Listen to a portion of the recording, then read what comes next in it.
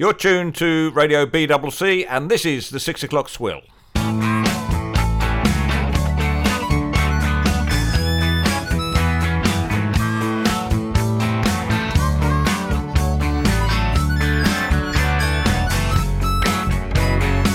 Welcome back to live commentary on the epic battle between the human race and the plague. Every swab, every jab, every word that falls from Anastasia Palaszczuk's lips, and a few that don't, you'll hear them here first from the continuous call team. Tim Blair, Nick Cater and Simon Collins.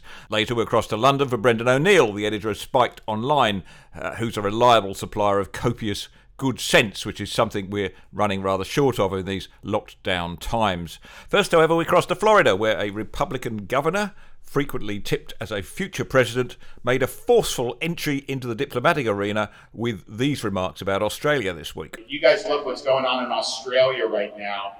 You know, they're enforcing, after a year and a half, they're still enforcing lockdowns by the military. And that's not a free country. It's not a free country at all. Well, it's always hard to hear our country criticised by foreigners. As Barry McKenzie said, this is the best bloody country on earth, no worries. But Ron DeSantis, Governor of Florida. Now, Tim, perhaps there's something only your friends will tell you. I think he's got a few Australian fans now after that remark. He had a few already. People who've been watching his response as the Florida governor to the pandemic and comparing it to certain other Democrat governors in other states, a couple of whom aren't in power anymore, or at least one of them's gone in New York. But you're losing people left, right, and centre in places like New Jersey and New York. But Florida, with an elderly population, by the way, did very well under DeSantis, and they weren't altogether locked down all the time. There was an impressive effort.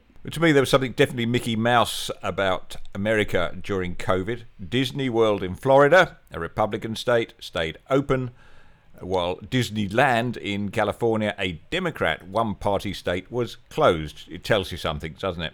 No, it's great to look at, even at the peak of the pandemic, I was getting videos sent to me from friends in the US going, check out Florida. It was all these people going to bars and hanging out at beaches and just...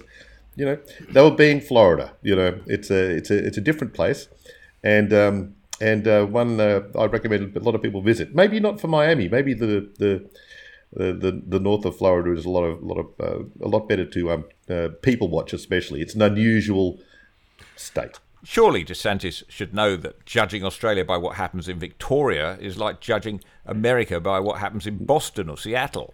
It's like judging Europe by the Soviet Union. It's just not right. I'd rather we didn't get lumped in with Victoria, though. I mean, that's just unfair in New South Wales. I mean, you know, I fled the joint a few decades ago when, as someone else who left a little earlier said of the joint, I quit Victoria when they made it illegal to smile, and they've maintained that policy subsequently. Well, exactly. That's the shame about the last few. I'm sure we'll. I know we'll get onto her, but the last few, months of Gladys's reign are kind of marred by the fact that she did seem to sort of toe the line of on COVID that she'd resisted for so long. But looks like she's coming out of it. She's coming out of it first, though.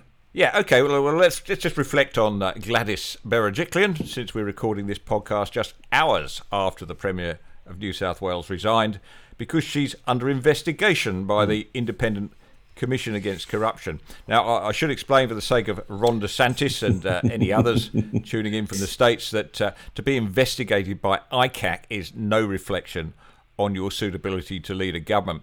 Gladys is the third Liberal Premier to resign in the face of an ICAC investigation, and ICAC has yet to lay a glove on any of them. Anything close to a prosecution brief or anything that would last more than, say, 10 seconds in court.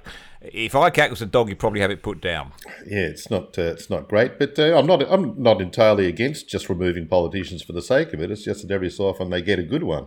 Actually, if you look at it, it's fascinating that there's a pattern here. The last three Liberal premiers of New South Wales have all won one election and then been thrown out or quit. If you work out the average of their terms, we can now forecast what will happen with the next Premier. And by my calculations, the next Premier will win the next election, and then in somewhere early in April in 2025, resign. So, just remember the date. We'll see how we go. They survive on average about 1,300 days. So that's all you've got. It's a short-term, high reward contract. It's hard not to find yourself instantly comparing Gladys's fate with Dan's fate. Because, there's a woman who worked really hard, selflessly, made lots of very smart decisions, not just through COVID, but prior to that, through the bushfires. She's been absolutely brilliant. And then, one, as we'll come to, I'm sure we'll come back to, one slight personal life mistake costs somebody who could have been truly great, maybe even have gone on and done things at a national level. Whereas Dan seems to be absolutely Teflon Dan. I've got 3 limericks this week, but I did make one up about Dan. Do you want to hear it? This is an homage to Dan's unshakability. Okay. The world had seen no one like Dan when Tammy sang "Stand By Your Man." But 2 or 3 Melburnians will, when polled, say, yes, still a Dan fan. They love him. They love the man. And that was a good thing about Gladys, no cult of personality.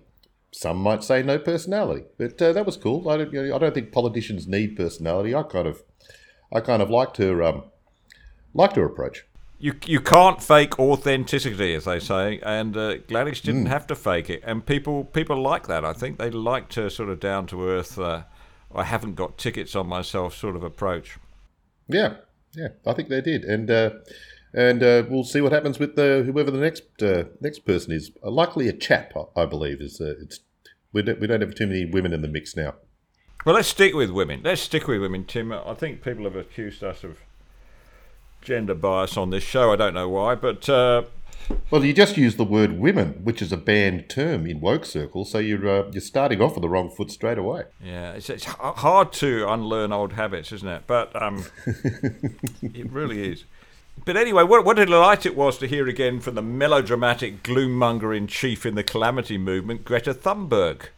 You say what you like about her, but she does deliver a mean speech. This is not about some expensive, politically correct green act of bunny hugging or blah, blah, blah. Build back better, blah, blah, blah. Green economy, blah, blah, blah. Net zero by 2050, blah, blah, blah.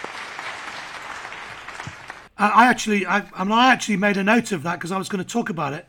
And I thought there was something odd about that, because not only that was followed by, of course, a round of applause from her teenage audience. And then and she clearly loved that, so she repeated it again. She went through all the blahs again. Well, if it's an applause line, as you know, you've got to stick your punchlines. Yeah, and she's a great performer now. But it made me wonder whether that really was her, holding world leaders to account for their inactivity on their climate change policies, or whether she'd simply picked up the speech off the speechwriter's desk before he'd finished it, and he'd only got as far as doing the bullet points, and he hadn't written the bits between. Mate, you've just reminded me of a famous story about Robin Williams. Half-hour sitcoms tend to be a certain length for obvious reasons, and they have a certain heft to them. So when you're handed the script, yep, this feels about right. This feels like half an hour of television. But the scripts for Mork and Mindy, Robin Williams' sort of breakthrough series, were always noticeably thinner than any other half-hour sitcom script. And it's because there'd be whole sections where the scriptwriter would simply say, Robin does something. And he'd just fill it out with whatever goofy, Morkian nonsense he was up to that week. But maybe we've got like a whole range of future Greta speeches coming towards us. We've had the world-shattering blah, blah, blah speech, which will go down as the equal of anything said by Churchill. But I look forward to her speech next week, the soon-to-be celebrated yada, yada, yada speech, which I think is going to be before the UN. Well, all is not well between the two women competing for the reincarnation of Mother Teresa, Miss Thunberg, and the Premier of New Zealand, Jacinda Ardern. Thunberg made these comments to The Guardian. "It's funny that people believe Jacinda Ardern and people like that are climate leaders. That just tells you how little people know about the climate crisis," she said. "Obviously, emissions haven't fallen. It goes without saying that these people are not doing anything." Tim, Simon, who is Sportsbet favouring in the race towards full papal beatification between these two? Well, it's a real turf war, isn't it? You've got Jacinda Ardern, posing as a climate activist by Greta's estimation, and Greta, I don't think, likes sharing the limelight with anyone, especially some Kiwi, surfboard mouth PM who's trying to claim a bit of Greta glory. This won't stand. Well, I tell you what. Also, it also proves what a lot of people who you could call cynical observers would have said for a long time, is that, especially those slightly to the right of centre, have said, the thing about greenies, the thing about the left is they do tend to eat their own, and just because you throw your weight behind somebody on the far left doesn't mean to say that they aren't going to turn on you at any opportunity. And I suspect Jacinda was quite shocked by the by that outburst from Greta. I think Greta might have a future as an insult comic. There's a particular strand of comedy known as insult comics. And imagine if Greta just started lashing out and saying, "Back in your box. I'm not going to be talked down to by someone whose mouth looks like an ivory graveyard. Now, you pull your head in. I'm a Swedish schoolgirl, which globally ranks me 1,000,000 points higher than New Zealand Prime Minister. Cut it out, or I'll be sending around the solar-powered yacht." I blame Time magazine for this. They started this when they set out their three favourite contenders for Nobel Prize winner. I mean, it was Greta Thunberg, Jacinda Ardern, and the World Health Organization, and they therefore completed their usual stunt of getting three completely unlikely winners up there, and saying more about how that fine magazine, which I think you once worked for, has gone completely and utterly woke, and absolutely nothing about the Nobel Prize. You're absolutely right, but I thought it shouldn't. I thought the clash of the titans here, the clash of the Green Titans, shouldn't go unmarked in verse. So I did do a little homage to both of them to record this friction. And I've done it. I've tried to do it in a way that acknowledges the contribution she made at this fantastic landmark event, the 2021 Youth for Climate Summit in Milan. "When you put fossil fuel in your car," said Greta, "you blah blah blah blah." And to Jacinda's claim, Kiwis are not to blame, "Yes, you blah blah blah bloody well are." So will you fill in the missing words for next week? Well, that's the point. I think Greta stumbled on a new, and it's a new rhetorical technique. You don't need to do the link bits. You just bullet point it. It would have made we mentioned Churchill just earlier, but his speech might have scanned a lot better if it was "We'll fight them on the beaches," blah blah blah. Everyone gets the gist. That's it. Now that's an album, The World's Greatest Speeches, a la Greta Thunberg. Yes, just chuck in some blah blahs and job done. That'll be the biggest Swedish hit since ABBA's Greatest Hits. Look, we've got to cross to London to hear from Brendan O'Neill very soon, but just time for quick comments on this item I saw. A world survey of the cost of living found that Australia has the most expensive cigarettes in the world, bar none, and the second most expensive beer. My thoughts on this, I wonder whether I think we knew it wasn't cheap, right? Especially for smokers like you, Tim. But my thoughts are, surely you should have read the warning signs here. Surely we should have known already long before COVID, that our public health experts here were whip-cracking, purse-lipped wowsers who we shouldn't let loose on anything, let alone managing a pandemic. Well, just for argument's sake, I mean, I obviously have no personal investment in either cigarettes or beer, of course, so this is largely academic. It is extraordinary. It's always fun when you get visitors from particularly the US who are smokers and they want to buy a local packet. And they invariably get confused when they're told the price, and they try to say, look, I'm not buying a truckload. I just want one packet, please. And no, that's what it costs. But back in the day when people would try to, scab a cigarette off you in a pub, it would generally be, they'd make a token offer of, giving you $1 coin, and you just wave that off. Just, no, not a problem, mate. Have a cigarette. Now, unless they're waving around a $2 coin at minimum, that's no deal. You can, it's a big investment. Well, I had the experience in a bar in Detroit, where we were sitting there, Rebecca and I, one afternoon, and a couple of guys got talking to us, and one said, where are you from? We said, Australia. And I thought, well, here we go again, the normal conversation about Steve Irwin and Crocodile Dundee and Paul Hogan. But no, he said, hey, I hear you guys in Australia that $26 for a packet of cigarettes. I said, and the rest. And he screamed out to everybody in the bar, hey guys, this guy's from Australia and it's $26 for a packet of cigarettes. It was so extraordinary to them. Oh yeah. It's, I was in a bar years ago in Lubbock, Texas, birthplace of Buddy Holly. And it was an unusual bar. It wasn't really so much down at heel as just down. It didn't have a floor. The floor was dirt. And lovely people, though.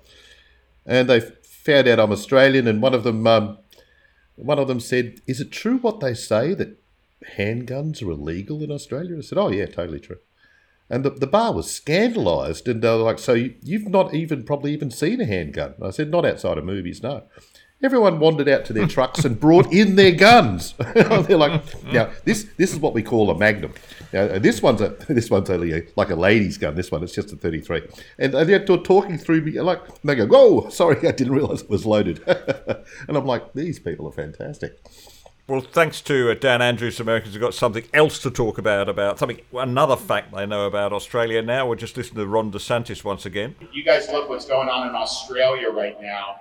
They're enforcing, after a year and a half, they're still enforcing lockdowns by the military. And that's not a free country. Blah, blah, blah. Net zero by 2050. Blah, blah, blah.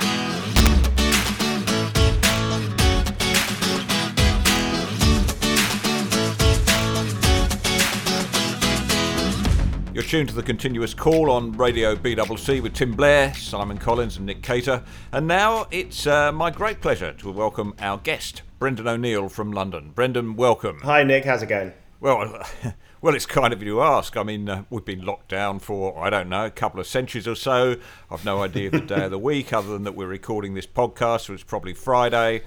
People on the streets of Melbourne are being peppered with rubber bullets. Otherwise, we're fine, Brendan. How's life on the other side of the Iron Curtain? Yeah, the Australian situation is mind-blowing. I mean, it is really staggering because in Britain, Australia was held up as the great success story for a whole year, and it was used as a battering ram against anyone who said we shouldn't have severe lockdowns, we shouldn't close the borders, we should chill out a little bit, we should learn to live with the virus. Everyone would always say, look at Australia, they're the ones who've done it correctly, they're the ones we should be following.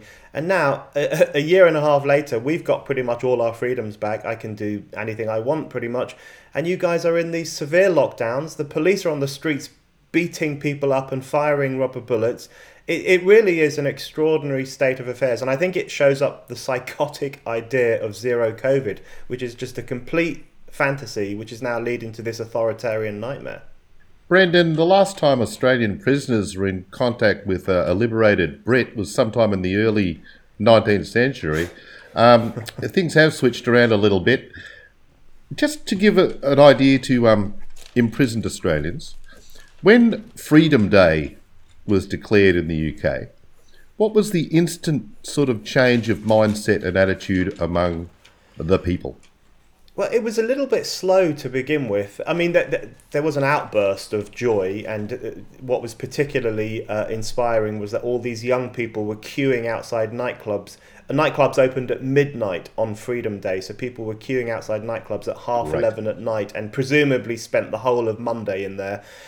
So all that stuff was really quite moving and a great joy to see. But across the population, Freedom Day was a bit slow to start off with. Pubs were still a bit quiet.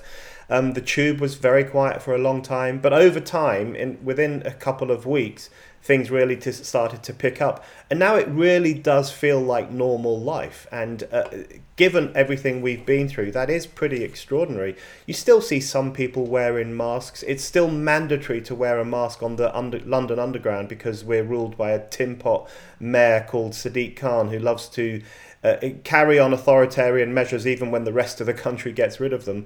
But even on the Tube, I would say around a third of people are wearing masks and everyone else has just stopped. So they're defying the law because they're sick and tired of it. So there has been this a re-embracing of freedom.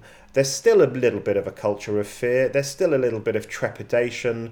We still have all these warnings about what might happen in winter. But generally speaking, there's a sense of happiness that we're going back to normal.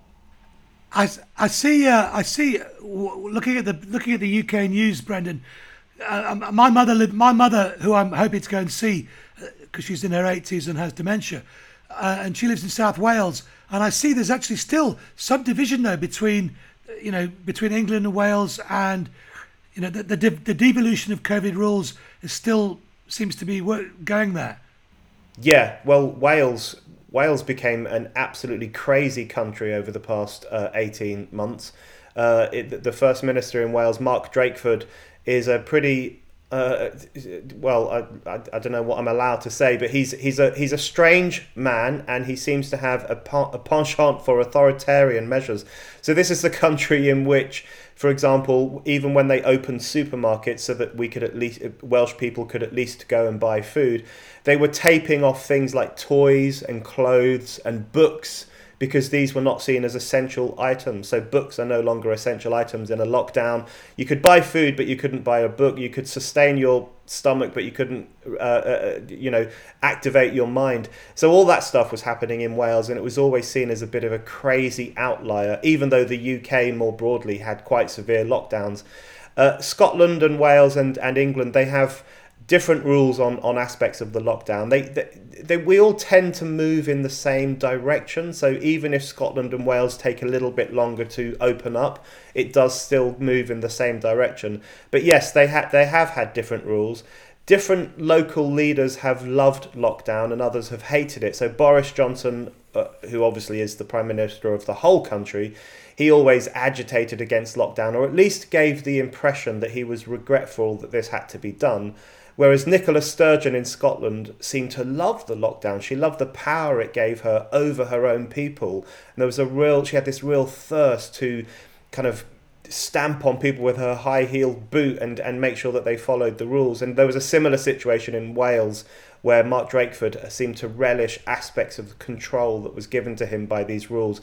So there were different experiences of lockdown across the 4 nations of the United Kingdom, but thankfully we're now all moving in the right direction. There is still a big question mark over what happens at winter, but we'll have to wait and see. It might be that in time we look upon the remnants of the mask wearers as we kind of look at goths, a strange kind of fashion anomaly that persists for no good reason at all. I say that not knowing if Brendan was in fact in his past life a goth himself. Anyway, we can avoid any awareness of that. One thing that's been notable in the UK and Australia was that all the predictions of tens of thousands of mega deaths and horror from our authorities never happened. We had a respected modelling institute in Australia tell us at the beginning of August that by now New South Wales would have 8,000 cases a day. It's never got even close to that. But still, these people are respected. What's the deal with that? I think that the crisis of expertise and the crisis of science that we're going to have coming out of this whole experience is going to be extraordinary, because so many wrong predictions were made, so many hysterical claims were made, so much nonsense was pumped into the public sphere by so-called experts. I really think it's going to be difficult for them to recover from this. I mean, the clearest example of it for me was on Freedom Day, when we got our freedom back a few months ago. Lots of experts, lots of zero COVID fanatics, as I call them, these kind of epidemiologists and scientists and advisors to the government, they said Freedom Day would be a disaster. It is an experiment on the population that would lead to thousands and thousands of deaths and hospitals being overwhelmed and young people getting long COVID. I'm increasingly convinced that long COVID, even though COVID is very real, I'm increasingly convinced that long COVID is more a disease of the mind, but maybe we can leave that for another time. But they made all these hysterical predictions, and it just didn't happen. And in fact, what's happened since Freedom Day is that deaths and hospitalizations have either plateaued or there's been downward dips. So all their predictions didn't come true, but these people are still taken seriously. Now, I think what they did was actually unforgivable. They spread a toxic culture of fear, and I know for a fact that this impacted on people. I have a family member who is vulnerable, medically vulnerable, and therefore very concerned about COVID, and she was really worried about Freedom Day because she heard these people. They were never off the TV, they were never out of the newspapers, constantly saying, this is a disaster, people are going to die in their thousands. It had a palpable impact on people's sense of confidence, their sense of whether they would take their freedoms back or hide away from them. And so I think these people ought to be held to account, but of course they never are. And I think coming out of this, I think a lot more people are going to be skeptical of the expert classes. I hope they are. And a lot of people are going to, I think, be more questioning about scientific claims and ask how they measure up against reality and how they measure up against what we as a society need going forward. Brendan, I think you're right. People are more sceptical about the expert class, but my question is this, can we actually talk about it? Because I tell you what's really, really chilled me to the bone of the many freedoms we've lost, right? And they're even talking, even in Australia now, the right of integrity to your own body is under threat from people who, there's a serious coercion program underway to force people to be vaccinated whether they want to or not. But freedom of speech, I tell you what is not reported, what is not said on the news, like absolute silence, for instance, on comorbidities. A 20-something person died yesterday, yeah, but we're not told that they had comorbidities. Absolute silence. Absolute silence on the problems with the vaccines. Now, I'm not saying that the vaccines are irredeemably bad, but we can't report some basic facts, like the fact that around 550 people have died in Australia, within a fortnight of taking one vaccine or another, which is not to say that there's any, those things have to be investigated, but how can we get to the truth about this if we're not even allowed to talk about it on mainstream media and there's no coverage in the mainstream press? Is that your experience in Britain too? Yeah, one of the things that's worried me most over the past 18 months has been the destruction of open discussion and the clamping down on anyone who wanted to put forward an alternative view on lockdown or who wanted to raise questions about the origins of COVID-19. That was something that was shushed and actually censored as well on social media. I've been worried about that from the very beginning, and one of the reasons I've personally been worried about it is because the lockdown in this country, in the UK, coincided with an extraordinary Twitter storm involving me, because the day the lockdown was announced, essentially the way it was announced in this country is that Boris Johnson said that pubs would be closing, and that was the moment at which we knew Britain was no longer Britain and things were going awry. So he announced that things were closing, pubs would close at 9 p.m. that evening, shops would close unless they were essential shops, and everyone had to stay at home. So it was a really dramatic announcement, and my response was to leave my office and go to my local pub around the corner so that I could have another pint. And in that pub, I sat down and I wrote a piece for The Spectator saying, it's terrible to close pubs, it's terrible to lock down, we're making an awful mistake. And the next morning, the piece was just I was under so much attack from politicians, from journalists. It was absolutely relentless, to such an extent I had to switch off all my gadgets and just, well, stay at home, which is what we all had to do. But it was an early indicator that it was not going to be possible to have open discussions about lockdown. And thankfully, Peter Hitchens took the heat of me, because a couple of days later he wrote a piece saying lockdown is a mistake, and then it was his turn to be subjected to an extraordinary Twitter storm. So very early on, I got a clear sense that this was not going to be a free discussion, and that became clearer as time went on. I stopped doing a few TV things here in the UK because it was just impossible to have a discussion about what we were doing. And that's carried on, right through. Lockdown skeptics to this moment are still demonized. If you look at the Great Barrington Declaration, for example, which proposed protection for elderly and vulnerable people rather than lockdowns, people like Sunitra Gupta, for example, an incredibly intelligent professor at Oxford, and she is relentlessly demonized simply for proposing an alternative to lockdown, and that happens to everyone who raises these questions. And then if you look at the lab leak theory, initially, the lab leak theory, the idea that COVID came from a laboratory in Wuhan, was just completely written off as a conspiracy theory. You had to be a Trumpite to buy into this nonsense. You could be censored on Facebook for even raising it. And then suddenly, a few months ago, Joe Biden says maybe we should take it a bit more seriously. Other experts are starting to take it seriously, which is not to say it's been proven, but they are taking it seriously as a theory. Matt Ridley has just co-authored a really, really good book, forthcoming, I think, on the lab leak theory. And that in particular shows up the folly of censorship, because the problem with censorship... Yeah, so the problem with censorship, of course, is that it suppresses discussion about perfectly legitimate issues and makes it harder for us to get to the truth. And the truth may well be that this came from a laboratory or came from some man-made situation. So suppressing discussion is always a bad idea.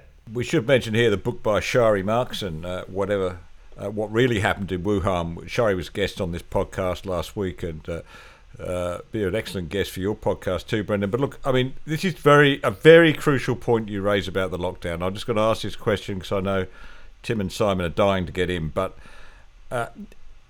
look at the history. In January last year, China was welding the doors shut on apartment blocks. They'd locked down an entire city. And The Guardian is writing pieces expressing concerns about the human rights issues. How could they do this in response to a pandemic? That no Western government would possibly dream of doing this because of the amount of force and coercion involved. That's January. Fast forward to the end of March, and almost every country in the Western world, one by one, in rapid succession, even little old New Zealand, which had closed its borders to the outside world 10 days previously, does this. And then we're not allowed to question it. Never been done before. Never been done. This is a 14th century technique for dealing with disease, which we've managed to abandon in the 20th century because we have better ways of actually treating diseases. What on earth happened? Did the whole world fall into some great delusionary mindset, do you reckon? Well, I mean, that is the million-dollar question, and I think people will be analysing that question for years and years to come. And Neil Ferguson, the famous or infamous, depending on your view, the famous or infamous Imperial College modeller, he gave a really interesting interview to The Times here in the UK at the end of last year, in which he had this line which I thought was so interesting. He was talking about lockdown and the institutionalization of lockdown in the UK in March 2020. And he had this line where he said, we saw what was happening in China. We never thought we could get away with it here. And then when they changed their minds when Italy locked down, because Italy was hit very hard by COVID shortly after the Chinese problem. And then lockdown was instituted in other European countries and eventually in the UK as well. And I thought that was so interesting, what we could get away with.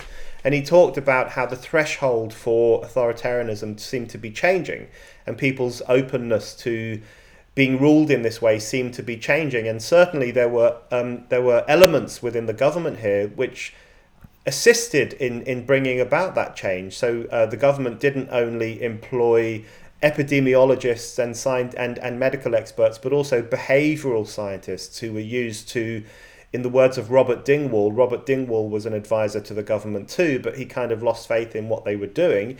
And he said that these people were used to terrorise the population, to send a message of terror in order to bring about conformity with lockdown and to ensure that people did stay at home. So, yeah, how did that happen? How did we go from China, a Chinese lockdown sweeping the world? And was it necessary? That's the other thing that I think we'll have to analyse and think about. You know, I had COVID very early on. I got it in March 2020. So when lockdown started, I was ill with COVID at home for 2 weeks. It was unpleasant, but it was not particularly beyond the realm of what I had experienced before with bad flus or bad bugs. And for most people, that is the case. For most people, it is the case that when you get COVID-19, it is like having a pretty bad flu or really rotten cold, or some people, of course, have no symptoms at all. Now, there are older people and more vulnerable people for whom it is a far more serious virus. So that does raise questions about how we protect those people and how we organise society in such a way that the fit and the healthy can carry on working and being economically productive, while the old are protected from the worst impact of the disease. But we didn't have that discussion. We weren't allowed to have it. And instead, we all copied China. It was actually quite a surreal moment in human history. And now you mentioned Neil Ferguson, and you mentioned the way the British, because I remember reading it very early on that, you tell me whether this is true or not, that the British government, and probably most governments, Western governments, had contingency plans for just this kind of this event. For years, they'd been planning for a virus of this kind of scale, and for some reason they abandoned it. Now you're saying that and I believe the British government had a very good plan that was never even looked at, possibly because of what happened in China and then Italy, that they just immediately abandoned it and embraced all these people like Neil Ferguson, who, let's be honest, his modelling history was not great. You know, he'd been involved in the foot and mouth thing. He'd been involved in various other virus outbreaks and had made equally nonsensical and predictions based on the same modelling things that had been hopelessly wrong before. Why was the government so blindly following? If you were an architect and you built 7 houses and 4 of them fell over, you would never be employed again. Why did the government keep going back to this guy and Imperial College? Well, you know, I think I've asked myself a similar question so many times, and the government did have its own plans for an eventuality like this, and they were either ditched or they were amended or they weren't followed in the way that we had expected them to be followed. But the thing is, I think that what happened is there was a perfect storm of different kinds of ideological and cultural outlooks which really smashed together over the COVID problem. So a lot of the reasons for lockdown, I think, are ideas that precede COVID-19. For example, the idea of the culture of safety, the idea of risk aversion, the idea that protecting health and protecting life is the ultimate goal of human society and everything else can be sacrificed in its name. Even the idea of the safe space, you know, the idea that has taken off on campuses over recent years, the idea that you need a safe space in which you're never harmed by other ideas, you're never harmed by toxic people, all these different things. You know, I read someone said recently that the elites in the UK had been social distancing for years and years and years, you know, that socially distancing themselves from the rabble, socially distance themselves from controversial ideas. So social distancing as an ideological outlook had already existed prior to this as well. So the culture of fear, the culture of risk aversion, the tendency towards apocalyptic thinking and this desire to cut ourselves off from other people in case their toxic views and their toxic habits infect us. All of those things were swirling around in the ideological climate before COVID even hit us. And I think then COVID comes along and all of that stuff is really kicked into action, and a sense of fear and atomization among the public was exploited to bring about some pretty authoritarian measures. Now, as it happens, I think something did have to be done about COVID-19. I think it was a pretty serious problem for the countries that experienced it. You know, more than 100,000 people died in the UK, but we had the worst of both worlds in this country. So on the one hand, we locked down the fit and the healthy. We put them under house arrest, essentially, but we failed to protect the elderly. So infected elderly people were allowed to go back into care homes. Care homes were not sufficiently protected from the virus, and a huge number of the deaths occurred in care homes. So we didn't protect the vulnerable, and we locked down the fit, and that seems to me to be just extraordinarily stupid. Brendan, we can't tell you how exciting it is to talk to somebody from the outside world from here in Australia. We want to make the most of this half hour. We've talked about COVID up to now, but I know Tim wanted to move on and talk about the big event happening at the moment, or recently in Britain, the Labour Party conference, and what that says about British politics. Tim? Yes, Brendan. By the way, it's a funny old world when we're copying the Chinese for once, isn't it? But there's a fringe political movement in the UK called the Labour Party, who had their big conference in Brighton. There were numerous highlights. I've got one, but how did you read that affair? I just think I despair about the Labour Party. I mean, I've always been against the Labour Party in this country. I think they pretend to represent the working classes, and they haven't really for a very long time. But now I'm almost starting to feel sorry for them, because it is such an extraordinary mess of a party. It really is quite staggering.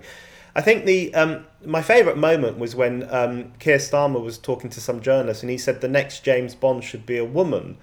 And then I thought, but hold on, the Labour Party refuses to say what a woman is. Yes. And one of the key talking points at the Labour Party conference, unbelievably, was the idea that pretty much anyone can be a woman simply by identifying as one. So I thought to myself, okay, so someone with a penis could be a woman and could be James Bond, so it's still a bloke. So the confusion swirling around the Labour Party right now are extraordinary. And I think the trans issue is actually really important for Labour. I think it is to Keir Starmer what the Jewish issue was to Jeremy Corbyn. And what I mean by that is that Jeremy Corbyn allowed some really disgusting anti-Semitic voices to rise up in the Labour Party and to take hold of the more radical wing of it, and didn't sufficiently do anything about it. And now I think what's happening with Starmer is that he's allowing the identitarian mob, the kind of particularly the so-called trans allies, to rise up in the Labour Party to harass women and to push forward these utterly eccentric views that the vast majority of the people don't align with. So the Labour Party has gone from being a supposedly working class party to being a party of the eccentric middle classes, and it's a real downward spiral. One of the speakers, it wasn't Starmer, but one of the speakers, Brendan, said that during a question and answer kind of format, said that Labor had taken great steps to fix itself post-Corbyn. And one of these measures was that all MPs were receiving training in being anti-Semitic. Now, you'd hope that would be a very short course. Just don't be anti-Semitic. But when you've actually got to train people to do that, you've got deeper problems that could perhaps be addressed at one conference. Exactly. I mean, my personal view is that the anti-Semitism problem in the Labour Party has been brushed under the carpet, even now. I mean, obviously, we've talked about it a lot. There have been news reports. It's been front and centre in a lot of the discussion over the past few years. But I don't think we've had an honest reckoning with the fact that what we witnessed in this country was the return of the socialism of fools. That's what it was. So that's a phrase that comes from the early 20th century from a socialist who said that socialists who become anti-Semitic that's the socialism of fools. They think Jews represent capitalism, they're racist, they're anti-Semitic. That came back in the UK in a very pronounced way. And we haven't had a proper reckoning with that, in my view. And I still speak to radical leftists in media discussions and so on, and they still get on their high horse and they still say that you're racist and Islamophobic if you criticize any aspect of Islam. They still say Britain is a foul, disgusting, racist country. They exaggerate the problem of racism all the time while ignoring the fact that they were central to a movement that was racist and was institutionally racist in terms of what happened to Jewish Labour MPs. This is a moment in Labour Party history where its Jewish MPs were hounded out of the party. Utterly unprecedented in modern times in Western Europe, and we still haven't got to grips with that. But yeah, you'd think that a course on anti-Semitism would just say, don't be a racist twat. But apparently the Labour Party needs, it needs to have these discussions because it seems to think that, I think there are elements within the Labour Party that don't understand what anti-Semitism is and don't understand how serious it is.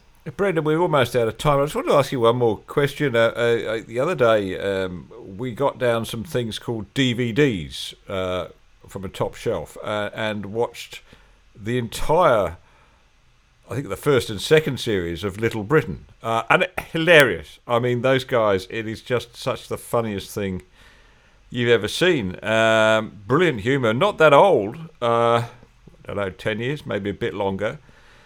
But it would be utterly impossible to screen that on British television these days. In fact, utterly impossible to screen anything resembling humour. You know, that great comedies, British comedies of old.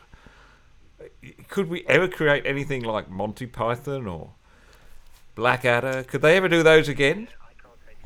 Absolutely not. And we have hard proof that you couldn't do that now, because if you all cast your minds back to the BLM riots that took place after the killing of George Floyd, which spread to the UK pretty speedily, and that gave rise to this neo-Maoist moment in which not only were people protesting against police violence, which is fine, people can protest against anything they want, that's not a problem, but it led to the tearing down of statues, it led to British cultural institutions hiding away certain artifacts or promising to change the names of certain rooms and buildings. It led to this real orgy of self-flagellation in this country and other countries, where this shamefaced attitude towards our history, including towards very recent culture like Little Britain, which had trigger warnings attached to it on some streaming services. Fawlty Towers, the infamous German episode of Fawlty Towers, was taken down from a streaming service for a while, which just shows the utter Philistine idiocy of these people, because anyone who's watched Fawlty Towers will know that Basil Fawlty, John Cleese in that scene, is mocking lower middle class Brits who are still obsessed with the war, not German people. So even the complexities of comedy are not appreciated by these Philistine censors. So yeah, we've had Little Britain and other comedy shows come under attack very recently for being offensive, for being racist, and all the other stupid stuff that is said about it. So we live in extremely intolerant times, and one of the great victims of it is humour, because of course the whole point of humour is that you wind people up, you say funny things, you push the boat out, you test out ideas, you sail close to the wind, so to speak, and that's not allowed today. And in fact, there's a new movement that's taking off in the US of comedians who refuse to be funny. And so they go on stage, and instead of making jokes, which is apparently a bad thing to do in such a terrible era as ours, they go on stage and they essentially just make little speeches. I mean, that is an actual trend that's taking off. So humour could be one of the things we miss most as we move into this new era of intolerance. We've got a movement of cartoonists who refuse to be funny here, with the notable exception of the great Johannes Leek. I know you're great friends with Johannes and were indeed with Bill. Look, thank you for joining us, Brendan. It's been a great pleasure to have you on this show. We'll just put in a little plug for your podcast, The Brendan O'Neill Show. Must listen for me every week, and I know a lot of other people over here too. And there's the Spiked podcast, and of course Spiked itself, that haven for common sense. Thank you for keeping the fires burning over there, Brendan. Thanks, guys. Thanks for having me. Cheers, mate. Good to hear you.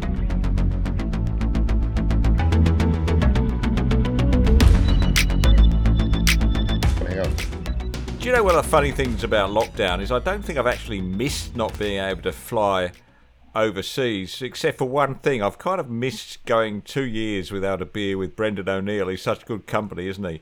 What are we really looking forward to now that we're getting towards the great threshold of 80% vaccination, when the whole world becomes safer and we can open up? We keep being promised that it's coming soon, this day when we'll emerge, blinking in the sunlight like moles emerging from thousands of miles underground. I'm not sure how a lot of people are going to be able to cope. I think Simon's adapted well to our straitened circumstances. I want to hear how he's going to deal with our restored freedoms. Well, these things are incremental, as we've now learned over the last. And so there are lots of false summits. Sometimes you think it's coming back, then it's not, and then. But to me, one of the big things was last week. I have to say, after I got my second jab, so that I was completely safe for the community, I was delighted when they reopened Sydney's swimming pools, because I'm a bit of a I love my lap swimming. Anyway, so I was so excited. I went to the local pool and I did my laps, and I got out of the pool and it was wonderful, and I genuinely felt a sense of gratitude. And then I thought, hang on a minute, why am I feeling grateful? There was a time when if you looked at all the criticisms of Australians in the press about what COVID's done to us, people said that it's turned us into a nation of sheep, of kind of blind obedience. But actually, we're not sheep now. We've gone beyond the sheep mark. We are now dogs, and I say that because if you got your best mate or your partner, and you put them in the boot of your car, and you left them there for a couple of days, right? And then you open the boot. I know what it's like. I've done it frequently. Oh yeah, who can honestly say they've never been tempted? I've seen it. And then you open it, and they get out, and they would be quite entitled, and you'd expect them to smack you around the face, or at the very least have a good go. Yeah. Now we have just been locked in the boot of our constitutional car for 6 months or whatever. We've finally been released. What are we doing? We're licking them gratefully. We're gratefully licking our liberators. And I think that, maybe that's the kind of thing that informs the opinions of that guy in Florida. Who knows? Well, it depends on the car, doesn't it, Simon? It depends on the vehicle. If you're locked in the boot of a Leyland P76, you'd probably be a bit, a bit cruisy with it. I mean, the selling point of that car was that you could fit a 44-gallon drum in the boot, which I can only imagine is attractive to Adelaide buyers. What about those big old Chryslers from the 70s? You could have a Playboy party in the boot of one of those. But I think you were stretching the mark when you said that we were treated like sheep. I mean, at least sheep get a dip once in a while. Yes, and you're telling me you weren't allowed to go in the pool. How are those irritated little rashes? That was one of my jobs back on the farm, by the way. I used to run the sheep dip, and it's quite a test. You have like a broom without bristles, and you sort of push that on the sheep's neck, and you've got to dunk them all the way. An undunked sheep, even partially, is a risk to everybody. Like the vaccine. Do you have to double dunk them? No, you don't double dip. A lot of people don't realise that Australians who live alone, one of the you could say it's an upside or a downside, that after a while, enjoying lockdown, they simply stop washing altogether. Not just going to the pool, but when you're not going to meet anybody for 3 weeks, what's the point? So you just wet your hair for a Zoom. But at least the pool's opening again. It means that people like me have to get more or less clean now on a regular basis. Good. Now, I'd like to close with some sport news, but as you know, there has been one COVID case discovered in Townsville, and as a result, all sport across the whole country has been shut down for the duration. Yes. So instead, you might like to tell us, you talked about Actober early on. What is Actober, Simon? Well, I don't know whether you guys are aware of it, but for a while now, I've been for years. In fact, I've been aware that there's a thing called month appropriation. I don't know whether that's the actual term, but there's a thing called month appropriation. Australia actually invented it. People don't realise this, but the greatest Australian invention since the Hills Hoist was month appropriation. It started with Movember, which was a very good cause, but that was the first time that a cause embraced an entire month.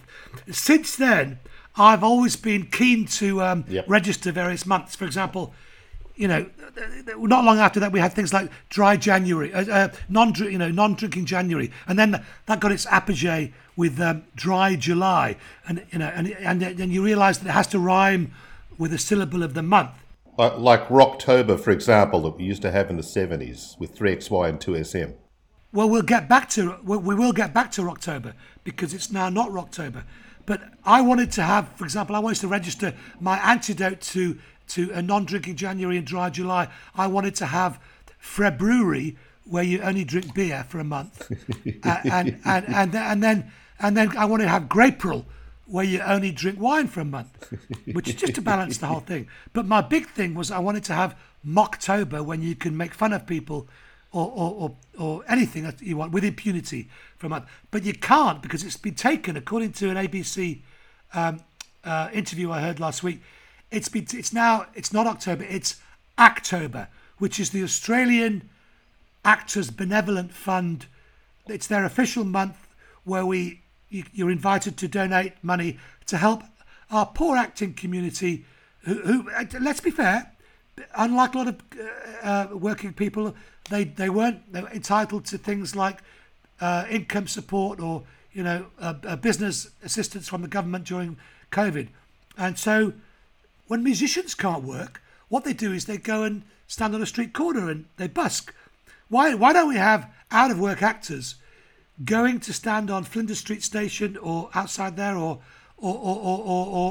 Circular Quay saying, do you feel lucky, punk? Or frankly, my dear, I don't give a damn. Why isn't there thespian busking? Well, there is, mate. There is such a thing. Oh, you see it all the time. Actually, you don't see it all the time, but you pay for it all the time. So far as I was aware, the Australian Actors Benevolent Fund is called the ABC. Have you seen the cast lately? How many actors are involved in Play School? They've got like 50 people. It's not like just like one presenter. It's gone downhill since Naomi Hazelhurst left. It's a cast of thousands. It's Ben-Hur up there for kids. It's ridiculous. Did the organisers of this Love-a-Lovey month check with the Germans? I mean, how are they going to feel about this in Munich? Well, Oktoberfest. I don't know why you've got to reinvent October for pissheads, Simon, with some complicated Mocktober. It's Oktoberfest. You're thinking of Achtungtober. It's a different month. Yeah, but how many months do the Germans want? They've already got March. I used to live in Woollahra, very close to the Goethe Institute in Woollahra, and I used to drive past it every morning, and there was always a big sign out for years inviting you to go and do things inside. One of these big posters said, "Learn German now." And one night I went out with a big black marker, and underneath it I wrote, "That is an order." And A few years ago, I remember reading a story about there'd been a series of car accidents in Germany because GPS, the sort of travel aids had just sort of kicked in, and these were early generation sort of GPS units, and they didn't take into account roadworks, for example, or that maybe a bridge was out, and Germans were just listening to their instructions and just driving off the ends of roads and into walls and so on, and obviously they were just literally following orders. I don't know, man. We've got to go through these months and get them sorted out. We need some sort of heterosexual awareness month called Manuary or something, and you could balance that off against the month of gay. I don't know. There's got to be ways to fix all these months. And there's a month when you just don't drink anything at all. That's called Parch.